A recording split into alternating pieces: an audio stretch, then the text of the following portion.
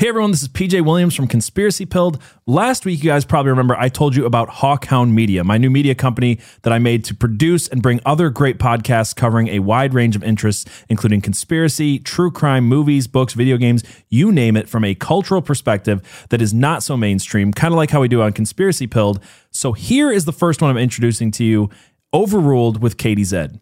KTZed offers an in-depth, heavily researched, and vastly entertaining take on true crime that is different than the cookie-cutter book reports you so often get in that genre.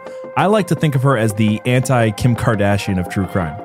On this episode, my co-host Abby joins her as well as our friend Jess Holmes to talk about the recent true crime documentary, The Tetris Murders. You can find KTZed on YouTube at KTZed or on our Hawkhound Media YouTube page at Hawkhound Media or anywhere you listen to podcasts. Now on to the show.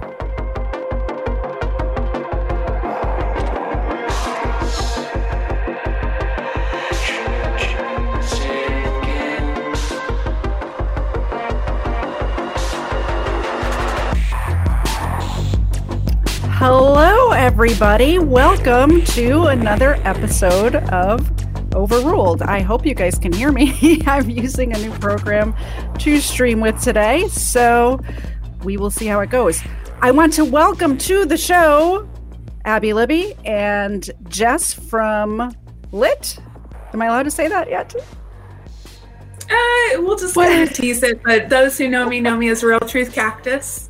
Gotcha. Real Truth Cactus. Welcome to the show. So we were talking about this Tetris Murders thing, and you both graciously accepted my invitation to be on today to talk about it. So I'm so excited to talk about this case, mainly because it's got a lot of twists and turns in it, doesn't it? It really does. Okay, so I guess we're just going to get started, and let me do some adjusting here. So in 1998, September 22nd, 1998, the police were called to the Palo Alto, California home of Vladimir Polhinko, and they discovered it was a really bad scene. So they walk in, and nothing in the living room sort of area looks disturbed so much, but they get to the first guest bedroom. They walk down the hall, and I got to tell you, when I heard the description of this house, it's set up, it seems very similar to my house. So I kind of get chills just talking about it. I'm in my guest room right now. When you walk down the hall, first room, guest room.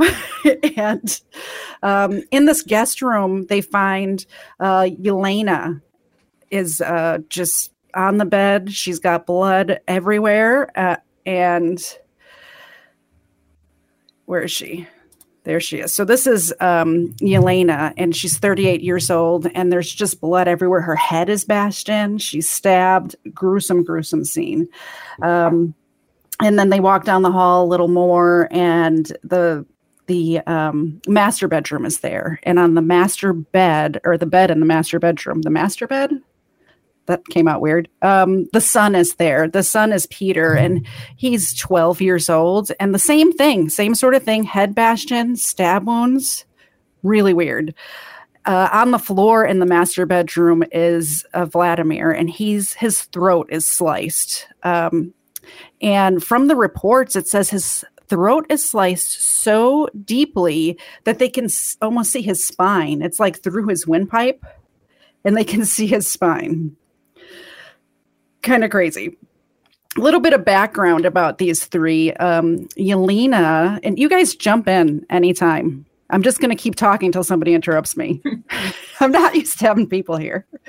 I saw Abby make a face when I said his throat was slit. It was like Nicole Brown Simpson sort of slit. I don't want to give spoilers for later, but that deeply cuts into, pun intended. I'm not even going to pretend I didn't intend that pun.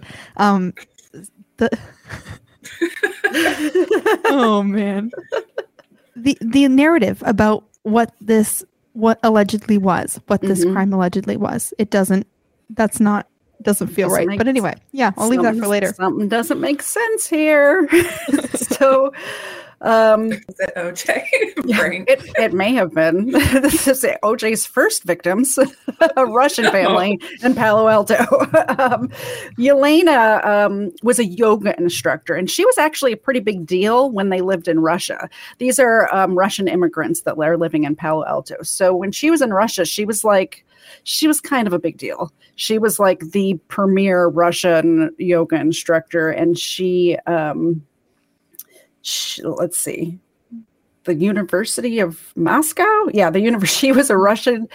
She worked at the University of Moscow and did like conferences and stuff like that. And then she came here and she opened up her own yoga studio in California called Stanfy's, the Stanford Yoga Studio. So she had her own business. She was like a self-made lady, you know. I don't know anything about yoga. It's the devil's stretching, so I try to stay away from it. That's all you need to know about yoga. Yeah. Peter was in middle school. He was a straight A student in math and science, were his top subjects. He was also a dancer and an artist, so a very well-rounded kid. And I saw an interview with his teacher right after he was murdered.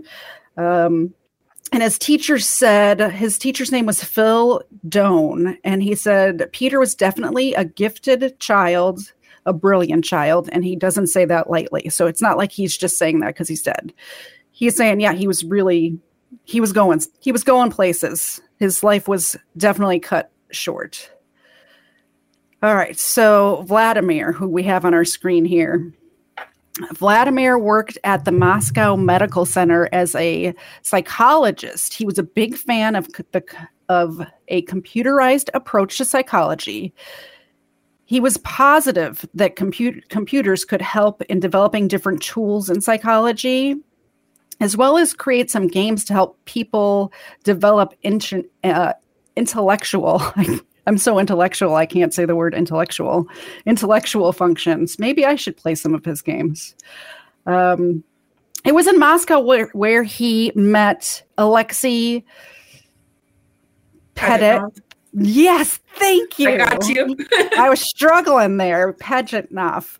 And Alexei, we all know as the creator of Tetris, but Vladimir helped a lot. He actually took a year off of his regular job to help develop this game. And the reason why Vladimir was so interested in it is because he saw it more than just a game because of his psychological studies. And he, I guess he penned or came up with the name Tetris effect. Is that correct, Jess? Yes. So he was kind of, here, let me get to it in my notes. He was one of the first people to recognize the Tetris effect for what it was. So if you focus really intensely on something and you kind of start to see those after images in your eyes, my husband kind of described it as if you look at the sun too long and then you look away and you kind of see that sphere in your eye. That's kind of one symptom of the Tetris effect. And that's because of your subconscious memory bringing up something you've intensely focused on. So if you can imagine playing Tetris with its brightly colored blocks moving really fast for like 6 hours, you might see it in your sleep. You might see a bunch of luggage you have to put in the back of your car and think of it like a big Tetris puzzle. And so this hypnagogic imagery, also called a waking dream, is what became known as the Tetris. I think we've all packed a car thinking about Tetris before, right? Well, now we have, because Tetris is so ingrained into our culture. But I mean, if you could imagine before Tetris, how were people thinking about packing a car then, right? Yeah. I don't know. Before Tetris, I can remember going on road trips with my dad would pack the car, and he had that down pack, even though he had Tetris wasn't even invented yet. So there you go. We just had a different name for it, I guess. Yeah, I like that. Well, and it goes a little bit deeper too, because if you think of how much spatial, mathematical, and geometric reasoning you have to use when you play Tetris, you kind of enter into this hypnotic state where you're focusing really intensely on your hand movements and the blocks coming down in order to beat the game, right? It starts getting faster, the music has a higher tempo, And you start to have this out-of-body trance-like experience. And Pohiko was very interested in that. I was reading this book called The Tetris Effect by Dan Ackerman. He's actually in the Tetris miniseries. So he spoke a lot about that. And sorry, I lost my train of thought. Entering into that, he was really interested in it because he noticed his employees were really into the game, and so they like stopped working. And Pohiko was like, that's not okay. So he took all the floppy disks and like threw them out. But then he could use it on his patients and was really interested on that interaction there. That's very interesting because he was a psychologist, and he immediately recognized when Alexei invented this game, he's showing it, like Alexei was a programmer at the Soviet Academy of Sciences. And when he was a kid, he loved the game Pentominoes. And he just had this idea for a computerized version of that game. And if you guys don't know what Pentominoes are, they're these little wooden, there's actually 5 shapes in it. So this little C shape is not in the Tetris game, but the other 5 shapes are. So he used to play this a lot when he was a kid, and you can get it on Amazon for $9.99 apparently. There's different versions of it. So it was a very popular game when he was a kid. And then as soon as Vladimir saw this, he saw the psychological, I guess, advantages of kind of brain games and puzzles like that, and he was really interested in computers and stuff like that too. So Alexei made the first Tetris game to showed it to his friend. It's not even like they worked together, I don't think. At this time they were just friends, and he showed it to his friend, and it starts getting passed around the office, of course, and people are playing Tetris in Soviet Russia, and Vladimir's like, I got an idea. We need to mass market this crap right now. Well, that's kind of hard to do in Soviet Russia when the government takes all of your intellectual property. Exactly. So yeah, Vladimir took a year off and worked with Alexei on developing this, and from what I understand about Soviet Russia, it's not even that they would take it, but they would make you hand it over. They would like strong arm you and threaten you and be like, you want to give this to us, right? Like, yeah, that's exactly. Well, since you just slit my dog's throat, I think I might, you know? It's crazy how once in a while an idea like this emerges where it's so obvious right off the bat that it is such a powerful little idea that's going to make millions and millions of dollars. Yes, exactly. So how did they get it out of Russia? Okay, so the thing you have to remember is in Soviet Russia, they had Soviet Russia. Sorry. Russia. Right. Yeah, no, you're good. They had very limited access. Accent. Sorry, I was. They had. I'm gonna stop. You're good. I love it. They had limited access to modern technology. So one of the best computers they had at the time was the Electronica 60, and that was basically crap, right? All you do was put in lines of code. And so the only way to Tetris onto another computer, it's not like they had USB drives or airdrops. You would basically have to rewrite the code yourself. So that wasn't really feasible. So what they needed to do was get the code into a better computer, which at the time was the IBM PC that ran MS-DOS. Kind of think early Microsoft type computer.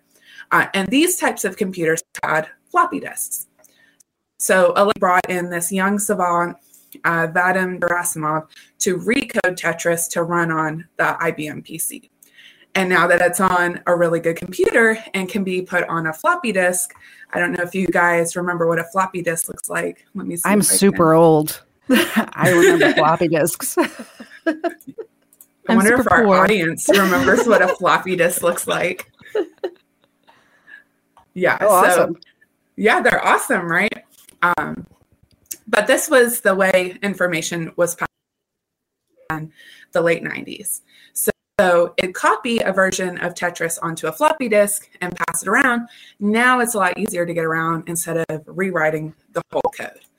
And that's basically how it got through all of Russia. But now you're kind of locked in, okay, how's it going to get out of Russia? That was the big challenge. But then Alexei has his boss, and his boss is like, this is cool. I can see where you're going with this. He has this really hard to pronounce last name. It's Bajarbin. I don't know. Good luck. Yeah, right. I'll call him Victor because that's his first name. And he had friends with the SZKI Institute of Computer Scientists in Budapest, Hungary. So basically hooked him up with a copy of Tetris. And now Tetris was outside the Iron Curtain. Now it could be reprogrammed on even better computers like the Apple II and the Commodore 64, which was widely accessible in the UK and the US. So I remember. You remember the Commodore 64? Yeah. That's awesome. So now it's a matter of marketing it out. And Robert Stein in Hungary saw the great economic potential of Tetris. He reached out to Alexei, offering him very generous sales royalties, like 75% after expenses. But Alexei had to be careful to dig himself a hole with the Russian government. Some miscommunication happened, and then Stein brought on this guy called Robert Maxwell, who I'm sure you'll hear more about later, to be an intermediary for getting the licensing for Tetris. And of course, the Russian government didn't like that. They're like, we want all the money. So they're... I think they said, we want all the money. You want yeah. You're right. Rubles. I didn't do it in the right. So they were referred to as the Soviet Ministry of Trade, otherwise as ELORG, E-L-O-R-G. And their vice chairman, Nikolai Belikov, basically cracked down on the whole situation, locked away the rights to Tetris, and pushed Alexei out. So they would be the ones doing the negotiating. Of course, they were kind of upset because by this point, it's already out of the country. Hungary got a hold of it. Stein was exporting it to the UK and the US, making tons of money. And they were like, all right, we want all that money. You got to give us that money. And Stein was like, I don't know about that. And then comes along Hank Rogers. He's technically Dutch, but he works for Nintendo in Japan. And he makes this very solid deal with ELORG and sells the licensing rights to Nintendo with the Game Boy. And then kind of the rest is history. Tetris makes the Game Boy as big as it is, and the Game Boy makes Tetris as it is said. The Game Boy was released on July 31st, 1989. And I'm going to show you guys a couple of archived Nintendo Game Boy commercials because I love archived footage, and why not? You don't need a Tetris shop. Tetris. Do you guys remember these commercials, or are you too young? I'm too young. Too young as well. Nintendo introduces Tetris. Put a piece here, put a piece there. Use your thumbs, use your eyes. Find yourself Tetrisized. Now you're playing with power. So that's An just amazing commercial. I thought so. I love archived like video footage and stuff like that. So I did find those couple. There's tons of them online, guys, but those are my two favorites. The first one that I showed that you couldn't hear was actually the original Game Boy advertisement that Tetris originally came with Game Boy. I don't think it would have been as big as it was if it wasn't included in Game Boy, because everyone wanted a Game Boy and it's the game it came with. So yeah, it really was the perfect storm. You had the world's most addictive game and is now the world's #1 most ported game and the first handheld console ever. It's like, it was a recipe for awesomeness. Yeah, absolutely. Let's see. I had a where little we were. Yeah, go ahead. $10 handheld that just did Tetris. This was probably 10, maybe 5 years after Game Boy had come out, but they had just, for the poor people, So I played Tetris a lot, but not on Game Boy. Mm-hmm. I remember those. I think I had that same. I had that same thing up until recently, like maybe a year ago. I had it for years and years and years, and our basement flooded a year and a half ago, and so we got a dumpster, and a lot of stuff went in the trash. It was like there was stuff that we wanted to save and try to clean up, but for the most part, we just like cleared it, which, you know, turned out to be all right. At the time, it was kind of sad, but you know, but yeah, I had that exact same thing. It was blue and it was kind of oval shaped with a square screen. Yeah, I had the same thing. Yeah. All right, back into murder. This is a true crime channel, not a video game channel. Come on, guys. So let's see. So the murders. So some weird stuff happens with these murders. I'm going to play for you guys now that you can hear what I'm playing. This documentary trailer that just came out. I'm going to play this and then we'll get into what we think happened. Case that stands out in your mind. And this case constantly comes up. Police say Vladimir Pakyulko used a hammer and a hunting knife to kill his wife and his son as they slept, then used the knife to kill himself. We learned that the Pakyulko family were from Russia. We also learned that Vladimir was a developer of Tetris. I knew that myself and other members of the department felt that it might have been a homicide. Different things were coming along that didn't quite fit. The blood spatter is weird. I'm not going to sign a death certificate. Are you kidding? There were 2 different hammers. It was officially ruled a homicide-suicide. Why is the FBI getting involved in this little old murder-suicide?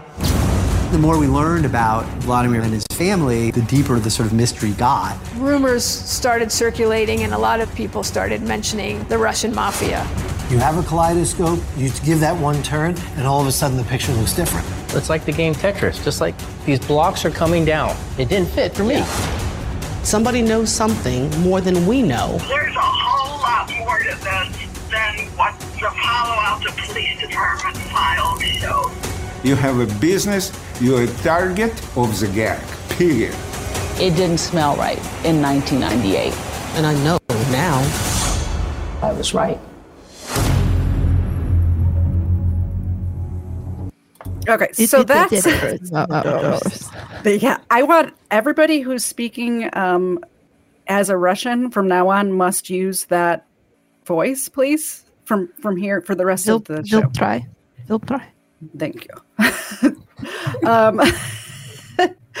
So that's the documentary that was recommended to me that I watched.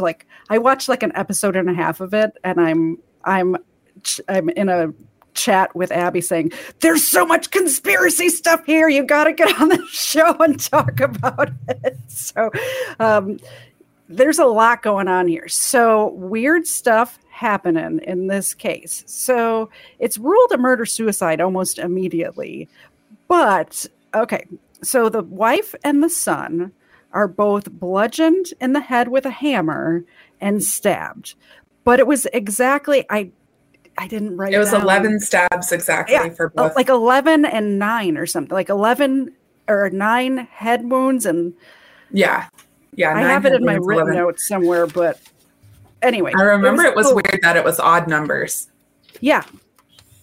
Exactly. Okay. So I just had it in front of me. Maybe not. Anyway, it was 13. It was like 13 stab wounds and 11 head wounds, but it was the exact same for both. I might be off on those numbers. Don't quote me on that, but it was exactly the same for both the wife and the son, which is kind of odd. Like if you're going to kill somebody and then kill another person, what's the chances? And one of them's a grown woman, sorry, trying not to swear, a grown woman and a child. You would think it wouldn't take the same amount of force to kill both of them. They were both overkill. So hammer head wounds, stab wounds, 2 different hammers were used. Why would 2 different hammers be used? Is this Paul Pelosi's hammer or different hammer? Hammer. I believe Paul Pelosi's hammer. You do the voice way better than I do. Thank you. Not only were 2 different hammers used, but when they processed the scene, 0 fingerprints were found on either of the hammers. 0. There's other places that fingerprints should have been found that weren't found. So in the hall bathroom, by the way, also hall bathroom, right in my, like, the exact same setup as this house. It's really creepy. So in the hall bathroom sink, there's blood where you can see somebody like rinsed off their hands or a weapon or something like that. So there's blood in the sink. However, on the knobs for the sink, no fingerprints, 0 fingerprints. Why? Does anybody have any explanation of why, if you're going to murder suicide yourself, why you would wipe down the faucet handles? Only thing I can think of is if you originally did plan to not suicide yourself, just commit murder, then cleaned up, then could not live with your actions. So suicide. Yeah, and then there's the suicide note itself, which I'm sure you'll get into. And maybe if he was at war with himself, maybe the good part of himself was like, no, clean it up. And then, I don't know. Like the don't angel really and buy the this. Yeah, the angel and the demon. It's just plain devil's advocate, but exactly. Another thing that's weird is he hammered that sounds bad. He hit them in the head with a hammer and then he stabbed them as well. Overkill again. It's a little bit much. Oh, it's a bit much, yeah. No fingerprints on the knife either, but there's a palm print. The knife is found in Vladimir's hand. But like if you're gonna grab a knife, like you would hold it like this. So your fingerprints would be on that side and your palm print would be on the other side. But no fingerprints, just palm. So how would you hold this and not get your fingerprints on it? I don't know. I'm not sure.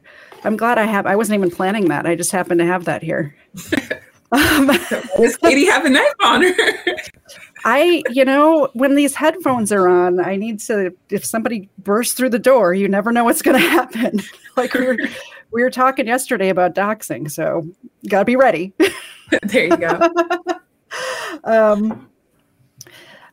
Other weird stuff. The neck wound of when he suicided himself, we talked about earlier. So the knife was found in his right hand, but the neck wound was also on his right hand. But instead of cutting like this, he cut down like this.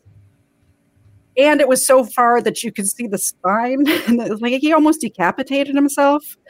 I'm not sure how you almost decapitate yourself. What murder-suicide, guys? This is what I was referencing earlier with the too deep of a cut. It's like how would you even do that? I don't know. There were 2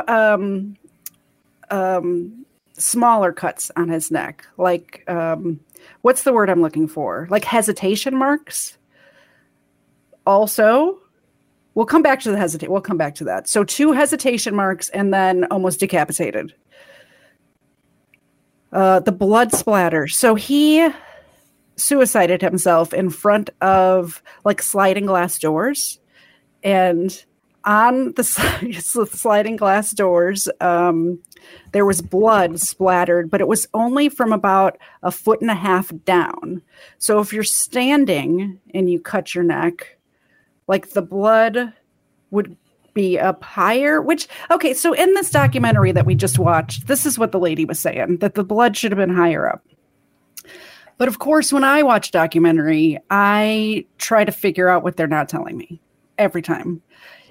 Here's the thing. I think the blood splatter actually makes sense because if you're standing up or even kneeling down and you cut your neck, your arm would like swing behind you. So the blood might just be down there.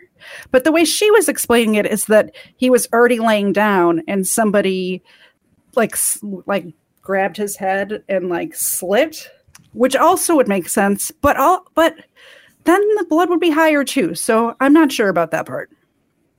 What do you guys think about the blood evidence? Could go either way. Could go either way, definitely. Yeah. The cutting to your spinal cord, though, I'm not like that's. I don't think anyone's strong enough to do that. Yeah.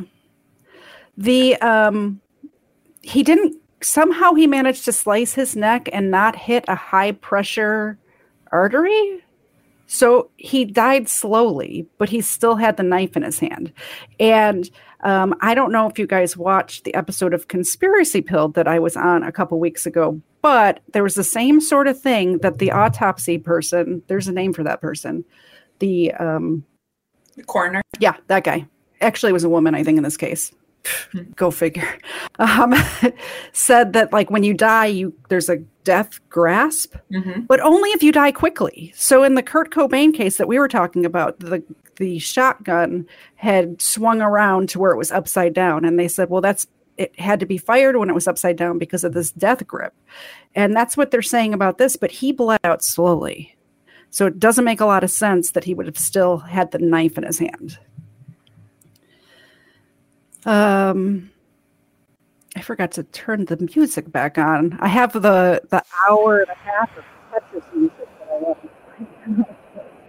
I guess if you're enjoying in the weird, icky way that you would enjoy a suicide, like if you're enjoying your own, like that you would just hang on to it as you die for the drama of it. I can't see not immediately dropping the knife and trying to grab your neck. Like but if you're in that place where you've killed your wife and child and now you're trying to kill yourself, yeah, the survival instinct is kind of gone at that point, isn't it? Maybe, but I mean, it's an instinct. So can you really get rid of that? That's true. I don't know. Let's see. Okay, so they found a suicide note. And the suicide note said, the suicide note was found in his office. So not in either of the rooms where he was killed. It was in a different room. It was on like his desk in his office. It says, I've been eaten alive, Vladimir. Just remember that I exist. The devil, but it was spelled wrong. It was spelled Davil. So I've been eaten alive, Vladimir. Just remember that I exist, the devil. I understand that English wasn't his first language, but this was written in English. Also, the way he spelled devil is not how you would spell devil in Russian. Seems odd. So the suicide note was a little sus. Hold on a second. And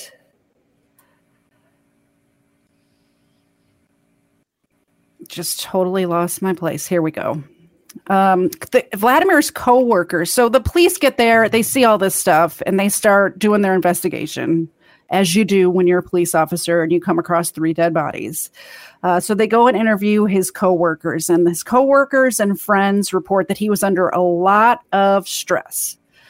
Aren't we all?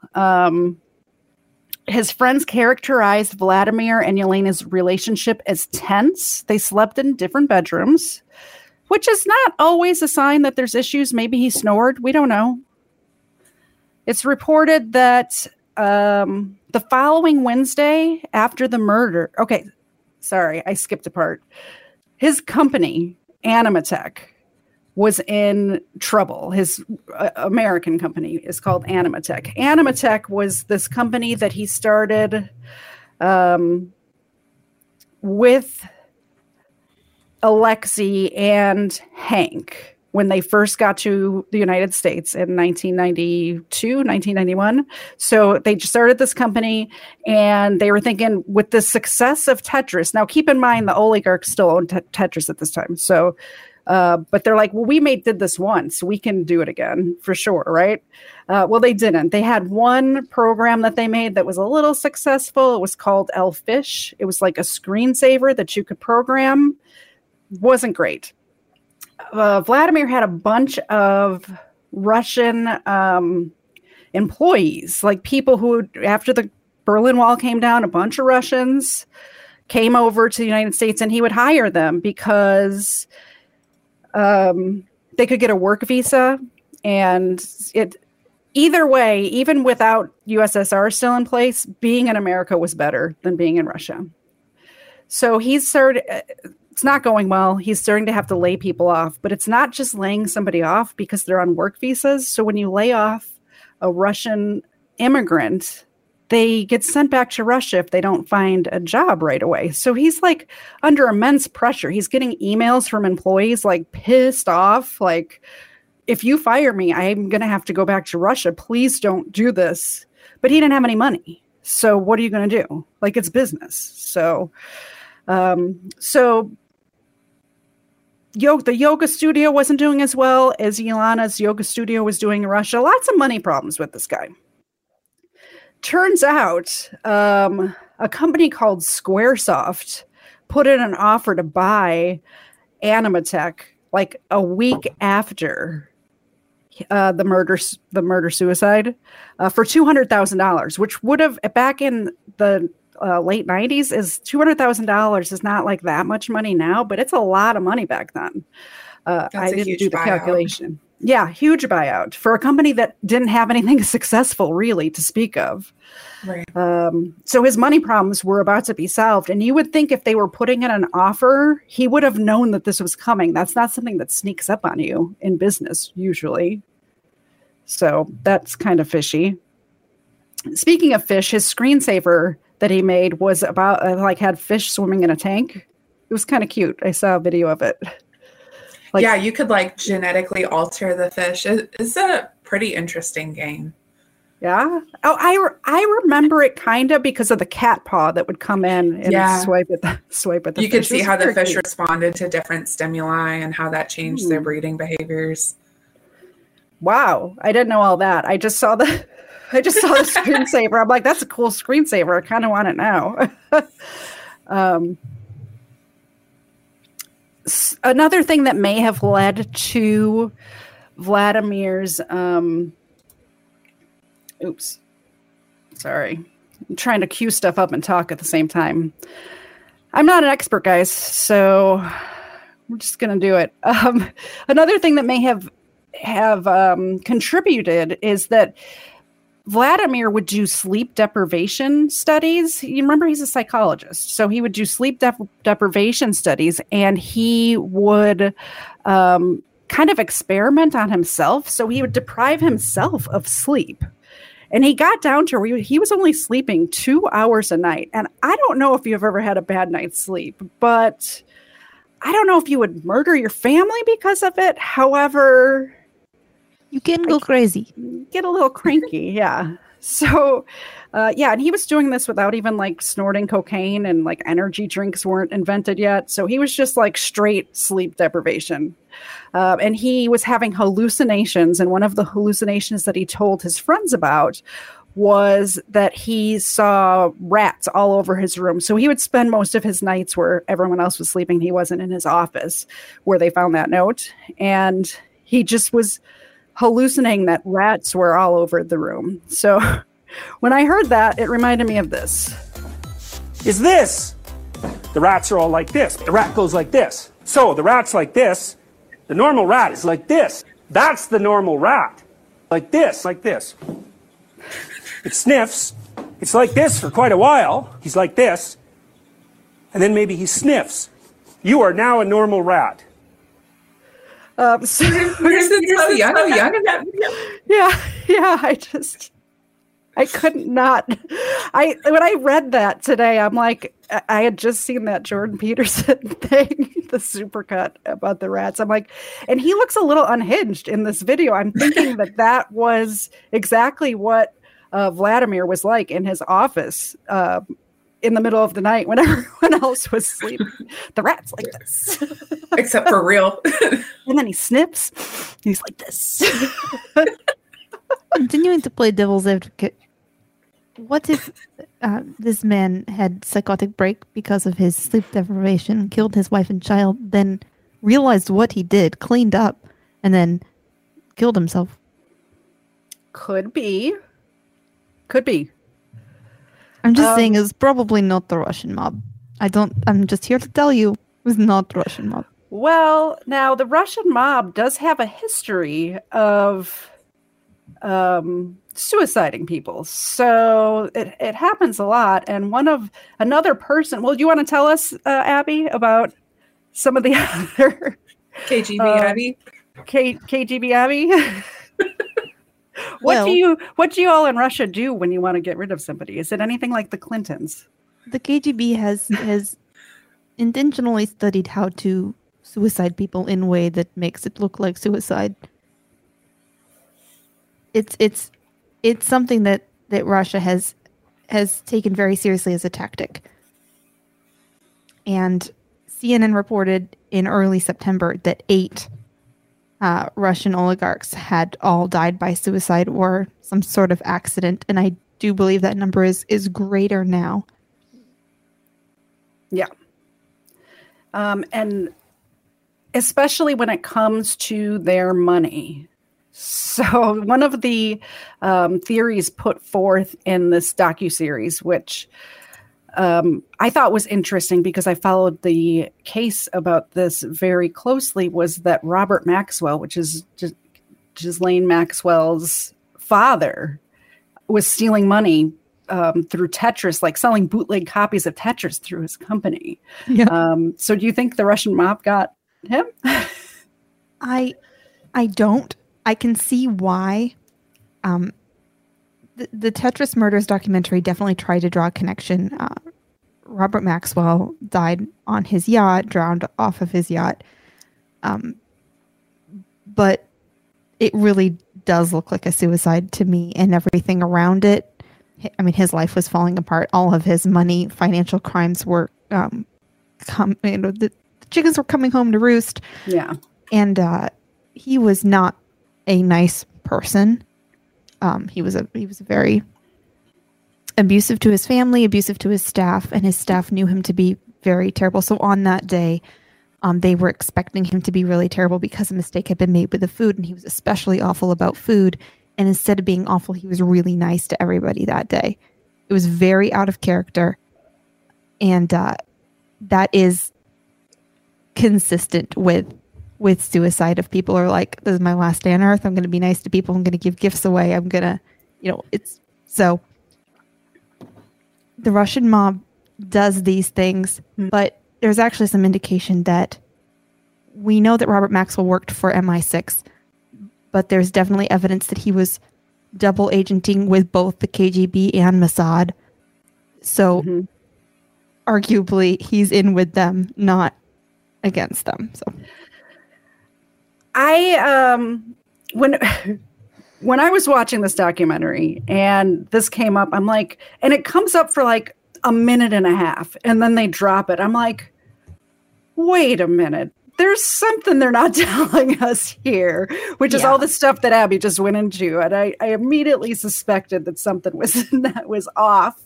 And so I had my conspiracy-minded friend look into it, and I was right. It was off. Like, he definitely killed himself. But I could see why the police thought it was a Russian mob hit, because when they started, we're back to the investigation now, and they're doing their investigation, and they're talking to Palo Alto had a very close-knit Russian community. So they start talking to all these people, and the Russian community immediately is like, no, Vladimir did not kill his family and kill himself. This was a mob hit. They probably said it in a Russian accent. And it makes sense because the Animatech company, they talked to those people too. And the comptroller at Animatech said there were suspicious accounts. 3 different payments were made every month until a couple of months before the murder-suicide, air quotes, to offshore accounts. And when she questioned Vladimir about it, he said, oh, it's investors, and he wouldn't go into any more details. So if he was paying off the Russian mob and then stopped paying because he wasn't doing good, it makes sense that they would put a hit out on him, or he would suicide himself and they would make it look like a murder-suicide, that sort of thing. Another interesting thing was that, okay, hallucinations, covered that. Oh, the FBI. The FBI. I forgot to talk about the FBI. So normally on a case, the FBI only comes in if the local police department. Now, keep in mind, this is a murder-suicide, cut and dry, so they think. There's no reason, nothing crossed state lines. There's no reason for the FBI to be involved at all. However, the FBI calls the local police department and says, hey guys, do you want help? Now, this is highly unusual. If the FBI did want, or if the local police did want help, first they would call the okay, sorry, I don't know what's happening. The local police would call the California Bureau of Investigation first, and then the FBI. But the CBI was never brought in on this case. The FBI called the local PD and said, "Yeah, let us help you guys out." They sent an interpreter. They sent a crime scene analysis team. They were just all up in it, ready to go. And then we find out later that 2 days after this murder, there was a federal grand jury subpoena for all records attached to this case. And the reason given in this was in furtherance of an ongoing federal investigation being conducted by the FBI Criminal Division of Organized Crime and Racketeering. The date on this affidavit, or on this subpoena, was September 29th, 1998, which is 2 days after. So, and Victor Poljico's name is mentioned in this. They want all of the records with this case. Kind of sus. A little sus. But they didn't, at the time, they didn't tell the police department that they had they were just offering help because we have interpreters and maybe we can help you guys. What do you guys think about that? Possible. They also had a handwriting analysis on the team at the FBI. They probably have a number of them, but they did say definitely the suicide note. The suicide note was definitely written by Vladimir. I almost called him Victor. That's totally the wrong name. Vladimir. And here's my theory about those hesitation marks. What if whoever suicided him was holding the knife to his neck and made him write it? And that's what I was thinking too. Or they were like holding it to his neck, I hate saying this, while they killed his wife and child. Yeah. To try and get some sort of information out of him. Right. Like, where's my money, punk? Right. Like, give it up. All right. Mm-hmm. Well, you now done it. Did they have a theory as far as order went, or was it too far past the murders to have an idea? That's another thing. No, they found them the next morning, but that's another thing that in this documentary, when I watched it, I thought very strange, because the person who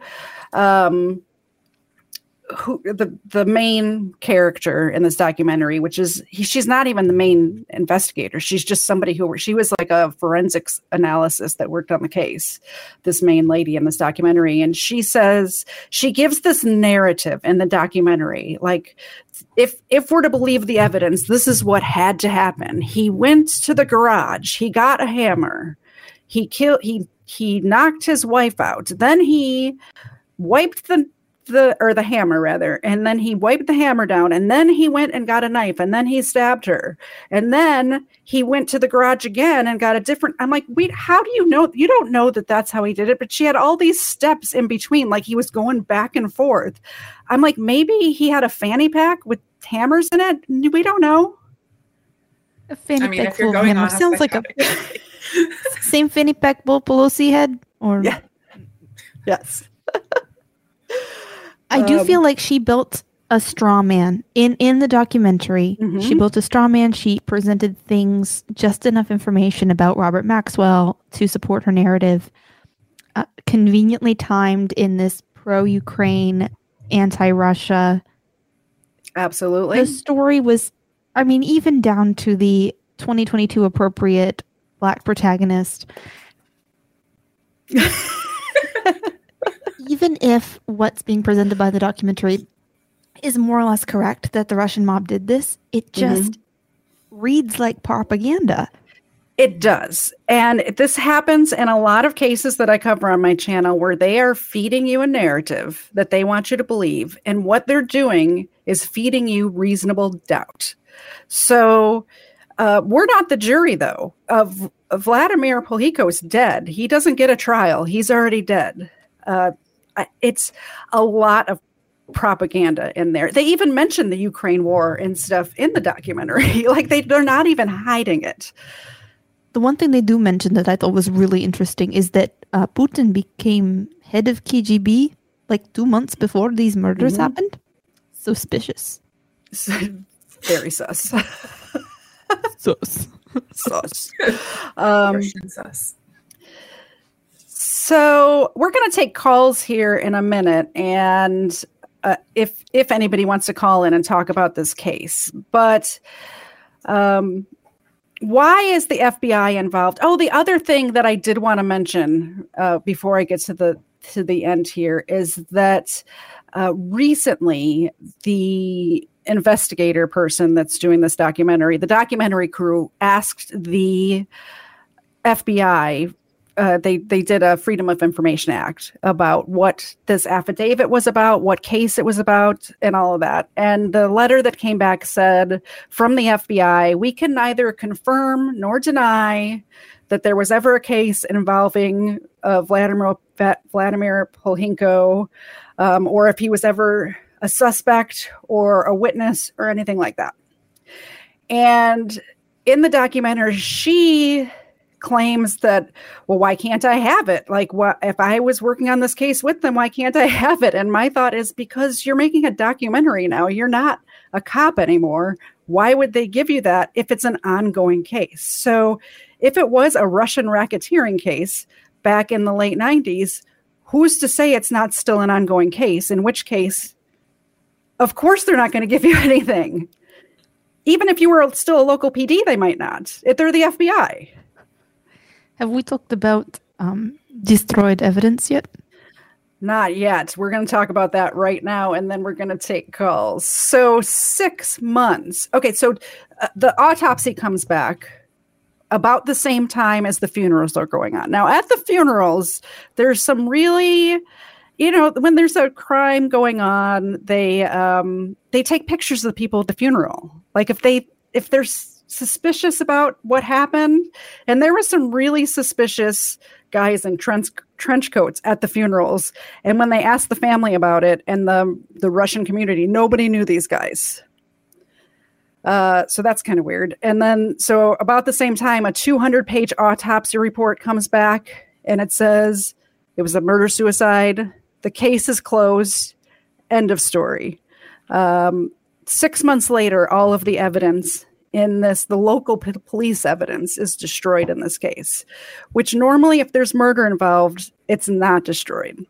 However, if the person who committed the murders is already dead, there's no reason to keep it. It was said in the documentary that, well, we always keep evidence for like at least 10 years, if not longer, but that's because of appeals and things like that. But there's not a trial or appeal, so why would they need to keep it?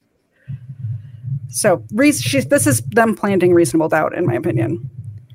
That whole part felt contrived, where she said, "Look, is homicide even in the case of suicide that you would not destroy so early on." And then she has this whole confrontation piece in the documentary with her friends who worked for the police department, where she's like, "Why would you sign off on this?" And they were like, "We didn't."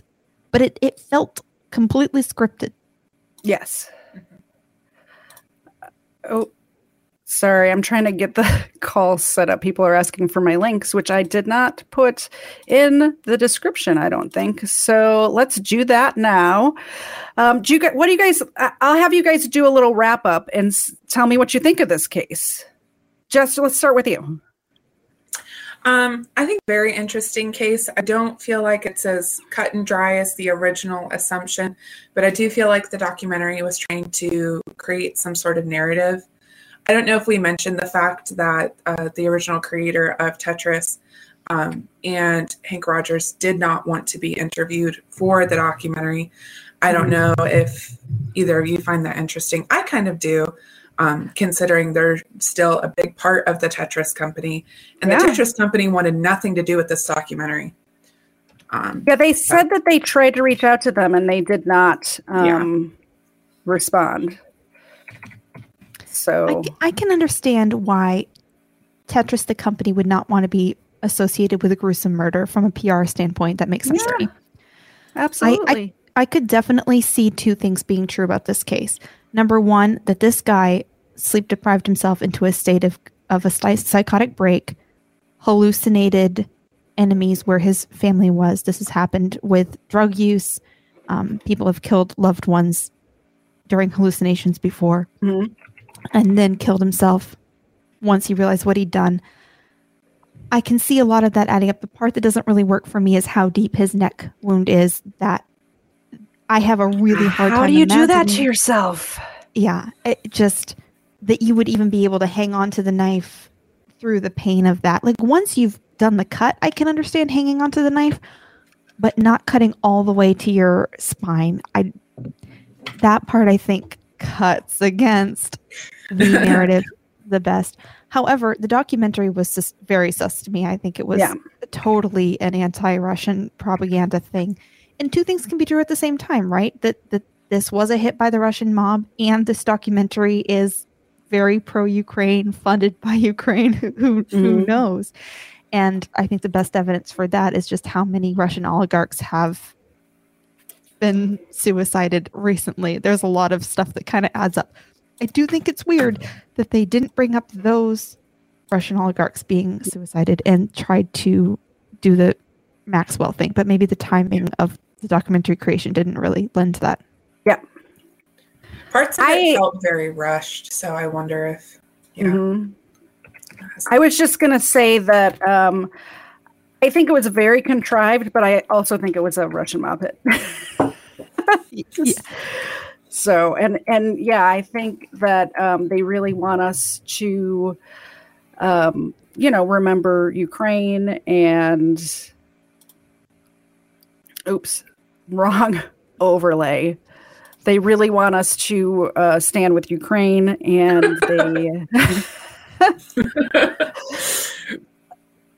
it really, there's enough what does reason. Tetris have to do with Ukraine? Like, absolutely nothing. The only reason they even used the Tetris, like it didn't have anything to do with the documentary at all, honestly. But Tetris is so fun that I've been playing Tetris music throughout this whole episode. So I'm buying into it as well. Did anyone want to call in? I will put the number on the screen. It's also in the chat. The first number that I put was not the number. This is the number. If you want to call in. Or you can get in the Discord voice channel.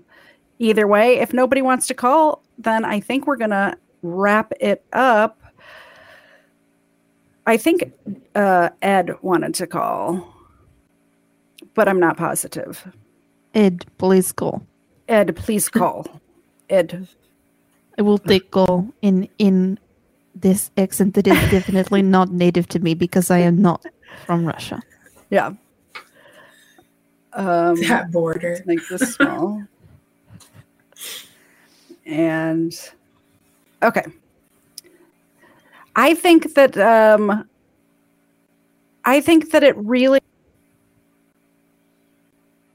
All right, we have a call. Oh my gosh, now I have to figure out how to answer it. Yay, technology. Caller, you're on the air. Hello? Oh. Caller, you're on the air. Hello. Caller. Yeah. Long time listener, first time caller. So what do you think of this case? I think it's 100% true. That the Russian mafia did it? Yeah, definitely. Is it what's the one thing, if you had to pick one thing that puts you over the edge on thinking that it was the Russian mafia? What's the one piece of evidence that you think puts you over the edge? The wiping down of the faucet. Yeah, that's a big thing too. And the fingerprints on the hammers and stuff too. Yes. Jess and Abby, you're allowed to talk too, by the way. He's a really good point you're making. I'm not sure. Can you hear them talking through this app? I've never had other people on when I had calls before. No, I can't hear them. Okay, they can't. He can't hear you. I don't know what to do about that. Is there anything else you wanted to? Any other thing about this case that you wanted to touch on? No, that was it. Well, I really appreciate the call, and I hope you keep listening, and you can call back anytime. I appreciate it. All right, thank you. Thanks. Bye-bye.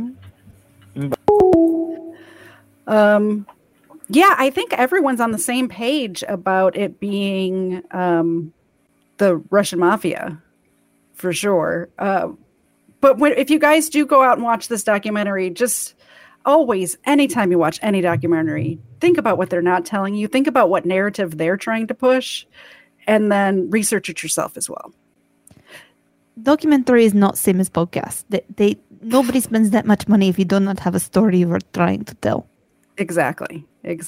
And whereas we do not have any ulterior motive. Trust everything we say, please. No skin in the game. We have no skin in the game. I don't care either way. All right. So, what, Jess Cactus? What do you think of the Tetris effect as applied to the people who were trying to solve this case, trying to make all the pieces fit together? Like, what if they were thinking about that? They kind of created their own Tetris effect for themselves. Mm-hmm. I feel like they wanted so bad for it to be something else, right? Yes. So they could create this propaganda-like story that they started seeing visions of things everywhere, maybe hallucinating about blood splatters and things like that.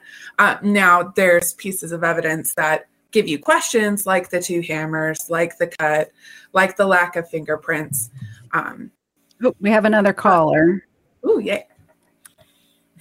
This is J. Edgar. I thought we just had J. Edgar. No. Hey, Ed. Hi. So what do you think of this case? Well, I mean, it's interesting that this the story you decided to do this now, because a week ago Friday, I listened to the gaming historian's documentary on the formation of Tetris and how it got marketed and taken over by Nintendo for its mobile platform. Interesting. But the gaming historian never talked about the murders, so that is about the first time I'm hearing about it. But also listening to that documentary, I can't really be surprised either. Hey, Ed, are you driving a tractor right now? No, I'm driving a pickup. It sounds like a tractor. You heard how loud my exhaust is. Yeah, I think Tetris in general is trying to brush this under the rug. A lot of the websites and history on Tetris, they don't even have Vladimir's name on stuff. He's still mentioned, but they don't have him as one of the co-creators of it, which in this documentary, he's billed to be the co-creator, which honestly, I don't even know if I buy that, because all he did was put his input in after the game was already invented and made it better and marketable. So who knows? He was really the creator. I mean, there was a lot of backstabbing that went on to getting this to our country. And the fact that there is a murder that's involved with it and nobody's talking about it doesn't surprise me at all. Like, Nintendo had to get stabbed in the back, Atari had to get stabbed in the back, Tengen got stabbed in the back. So, yeah, somebody's going to come out there with a hit somewhere. Yeah, exactly. Any closing thoughts? In Soviet Russia, mob hits you. Yes. So true. Thank you for calling in. Everybody check out Jay Edgar's channel. He does news in the evenings. What time in the evenings now, Ed? 6 Central, 7 Eastern. 7 Central Eastern. So yeah, check that out. If you don't like to read like me, I can't read. Check out his news channel to get your news daily. It's good stuff. Thank you. Take care. All right. Have a good night. Yep. We have one more caller, which I'm going to this person I'm going to call because you can hear him, but he can't hear you. Yes. And when I talk is double. Gotcha. What I'm going to do is the person who just tried to call in, I actually have their phone number. So I'm going to call, or I'm going to answer it on here. Video. Caller, you're on the air. Hi. First time caller, long time listener, love your show. You know what I just realized? Even if I answer the phone this way, you still can't hear Abby and Jess. Unless she's watching the show. Yeah, that's true. So what did you think of this case? Well, first of all, it wouldn't be a KTZed production without some technical difficulties, and I'm happy to see the other ladies on the stream. We like them. Yeah, they're super cool. Yes. So, hi, everybody. I'm not going to say that this was a Russian mafia, wink, wink, wink. But honestly, how do you decapitate yourself? Exactly. That was the big thing, I think, for Abby and myself. But I think the fingerprints were bigger for me. Why would you wipe down your fingerprints? But for Abby, the decapitation, it's all a little suspect. It's super sus. There's a lot of things, but there's no way if you started to do that, you could cut to the spine. Yeah. So even if all the other things aligned like the stars, and you wipe down your fingerprints, and which you wouldn't, and leave palm prints, you would either wipe it all or not. Mm-hmm. But you're going to die instantly. You wouldn't have time to be wiping stuff down. Exactly. So anyway, keep up the good work. That's just my 2 cents. Well, thank you very much for calling in. I really appreciate it. And have a good rest of your weekend. All right. You too, guys. Bye. I do want to make one point here about human nature. I think every time something horrific happens and you know the person or you see it, you're the law enforcement officer who sees it. I think that there's a cognitive dissonance of how was this possible? I need to find, and I'm not saying it wasn't the Russian mob. I am leaning on Russian mob, but I think that there's an instinct to say no father could possibly do this to his wife and child. But we know that fathers can and do and have plenty of times. And so I think sometimes there's a need to make it a faceless Russian mob instead of what it is. True. But I can explain I can build a narrative that explains everything but the decapitation. That's where I get stuck. I can't figure out something for that. Yeah. Yeah, it's weird. Very weird. Yeah. Because I can picture him cleaning up after his act, not knowing what else to do. Like if he was just going to run away back to Russia, kill his wife and kid because he went crazy because of the rats. Because of the rats. Yeah. And the sleep deprivation. But then after cleaning up, just realizing I can't live with this. Okay. Sorry. Well, and then the other thing that gets me, okay, you clean up after yourself, but then when you yourself are holding the knife, the lack of fingerprints there also get me. It has the palm print, but not like Katie was showing us earlier on how you hold the knife. Demonstration today. Is just really big hand? Well, I just couldn't figure out how you would hold without. Where do your fingers are on their own hand? A hunting knife. So a hunting knife has a very hefty handle. So even if you have a large man's hand, your fingers are going to at least touch some part of the knife. I think you underestimate Russian hand. Also, the fact that, like, if you were going to cut your own throat, you're right-handed, wouldn't you do it this way? What? He did it this way. He did it this way? He didn't go up. He went down. It was a down cut. See, that's more akin to right someone side. putting it around your neck, like someone was going to kill you. Yes. It was a down. This makes even less sense for the decapitation. Exactly.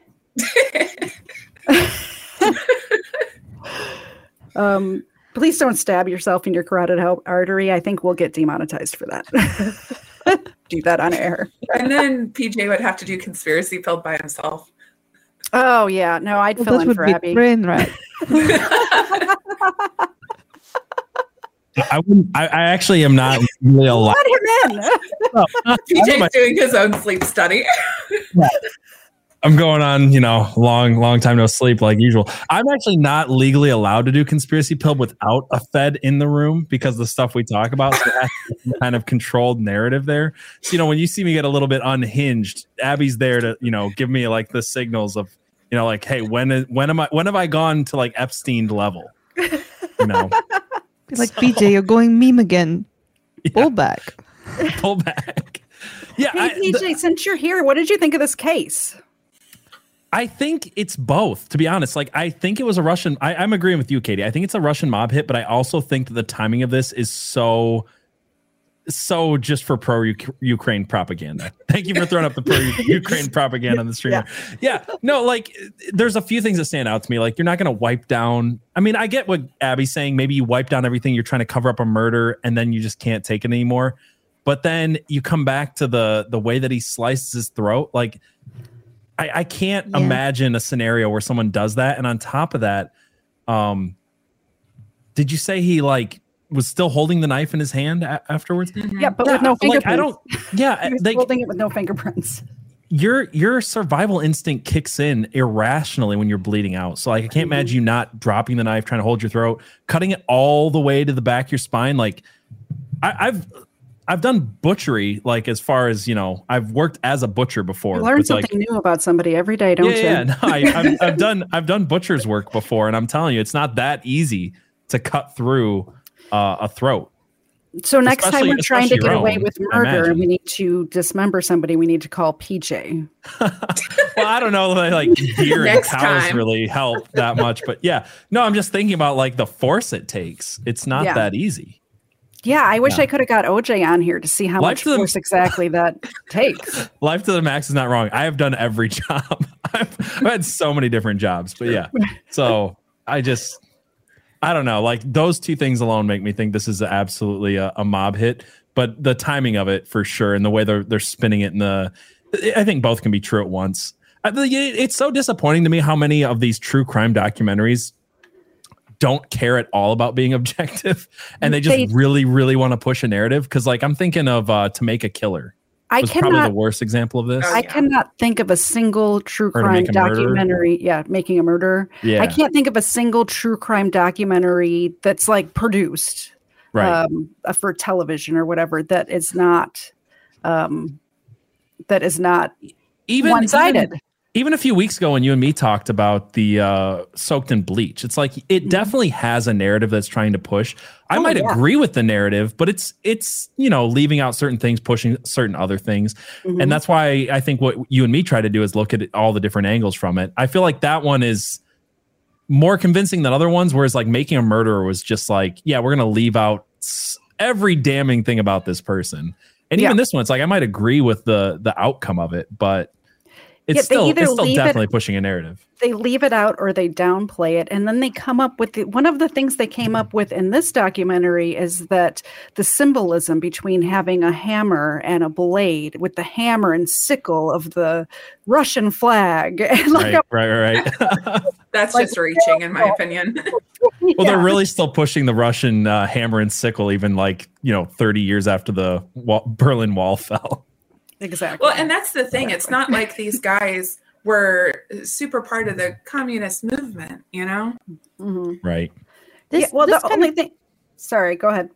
This brings me to my other question: is was this hit even supposed to be framed as a suicide? The people who did the hit, were they trying? Because it seems like it's a little too obvious that it's not a suicide. If they were actually trying to send a message, this is very much the Russian mob and you should be afraid of us. What year was this again? Law enforcement was so scared they wouldn't. 98. See, that's 98. Okay, I was thinking if it was like 89, I would have thought maybe they were definitely trying to... 98, I could see them maybe trying to cover it up a little. If it was like 89, it would be like they're definitely sending a message back then. So I could see it both ways on that. Well, that's what the investigators said with the hammer and the blade being the hammer and sickle, was that they were sending a message. But if they're sending a message, wouldn't they just like kill the guy? No, yeah. Why was it so encoded? Like, why? Like, you know, I don't know. What do you mean Maybe encoded? they were trying to send a message to the Tetris company. Yeah. It like, wouldn't they just flat out say this is a Russian mob hit? They did. Why would they do secret signals and like, maybe encoded is the wrong word. Maybe they felt the symbolism was so strong. Hammer, is it though? When did they use a sickle then? They used a knife. They used a hunting knife. So it's a good point. Like, yeah, it seems, can you kill somebody with a sickle? It seems like you would be the person that would know this. I think you could definitely kill someone with a sickle. Yeah. Okay. You ever see the movie Sling Blade? No, I haven't seen any movies. Never mind. Well, the other question is the knife that was in the guy's hands the knife that was used to kill him? Or is that what he was trying to use to defend himself? It doesn't say. I have no idea. Also, all of the records have been destroyed, so there's no way to go back and find out. Plot twist, murder weapon was sickle whole time. Maybe. How would you use a sickle and cut down? Huh. Yeah, if somebody's behind you. It seems like the angle just makes me really think it was somebody behind. That's me too. Yeah. With sickle. Behind with sickle. Exactly. Also, I mostly wanted to come in here and just welcome KTZed to the Hawkhound Media Group as we're kind of launching that. I know that we talked about this on Conspiracy Pilled the other day, that we're trying to team up with other podcasts that we really like. So me and Abby, obviously doing Conspiracy Pilled, love what KTZed's done. We've had her on our show twice now. And now you've had Abby and Jess and me on. So very excited. Well, you kind of crashed. So you know, you didn't invite me. I'm just here. I'm just here. Yeah. You were not invited at all. This was supposed to be like girls hanging out talking about murder. Yep. Because that's what girls like to do. We do. We talk about murder all the time. We plan our husband's demise, how we can get away with it. Sorry, this is not a how to get away with murder stream. Never mind. Forget it. I didn't say that. Yeah. Life to the max says, I like how PJ drops instead of calling it. I've been here the whole time. Like all of the stuff moving around the screen, that was mostly me. So I feel like I earned a little bit of getting to crash your stream. A little bit. But I think I did even I was happy to have you here since this is the first time of using this particular program to stream. It looks really great. And I think I'll have it down for next week. Yeah, I'm going to take full responsibility, by the way, for any issues tonight. KTZed was my test pilot for using this new streaming platform. So there was a few little issues with some sound echoes and some stuff like that. So I apologize. That's on me. We're working on it, but yeah. Anyway, I will let you girls have your girls' night. Thank you for letting me crash your stream, or not letting me. I did it anyway, but I'll still say thank you and try to be gracious in some way. Thank you for being the man behind the scenes. All right. God bless everyone. Get behind the scenes. All right. Bye, PJ. Oh, finally alone. I know. Oh, we can talk about him now. He's still fed back there. Yeah, exactly. Do you all have any closing thoughts? I think we already did this part, but we talked a lot since then. So Waffle asked, where did Hawkhound come from? I think we're going to do a more formal introduction of Hawkhound and everything that entails a little bit later. So stay tuned. Yeah, the second week of January, right? Totally. I was paying attention. I have lots of stuff on my calendar, so we will update you on all of our Twitters. If you all want to follow Jess or Abby, there's links in the description. Did you guys want to just say a little bit about where people can find you? Or where's the best place to find you? Just the links in the description. Do that.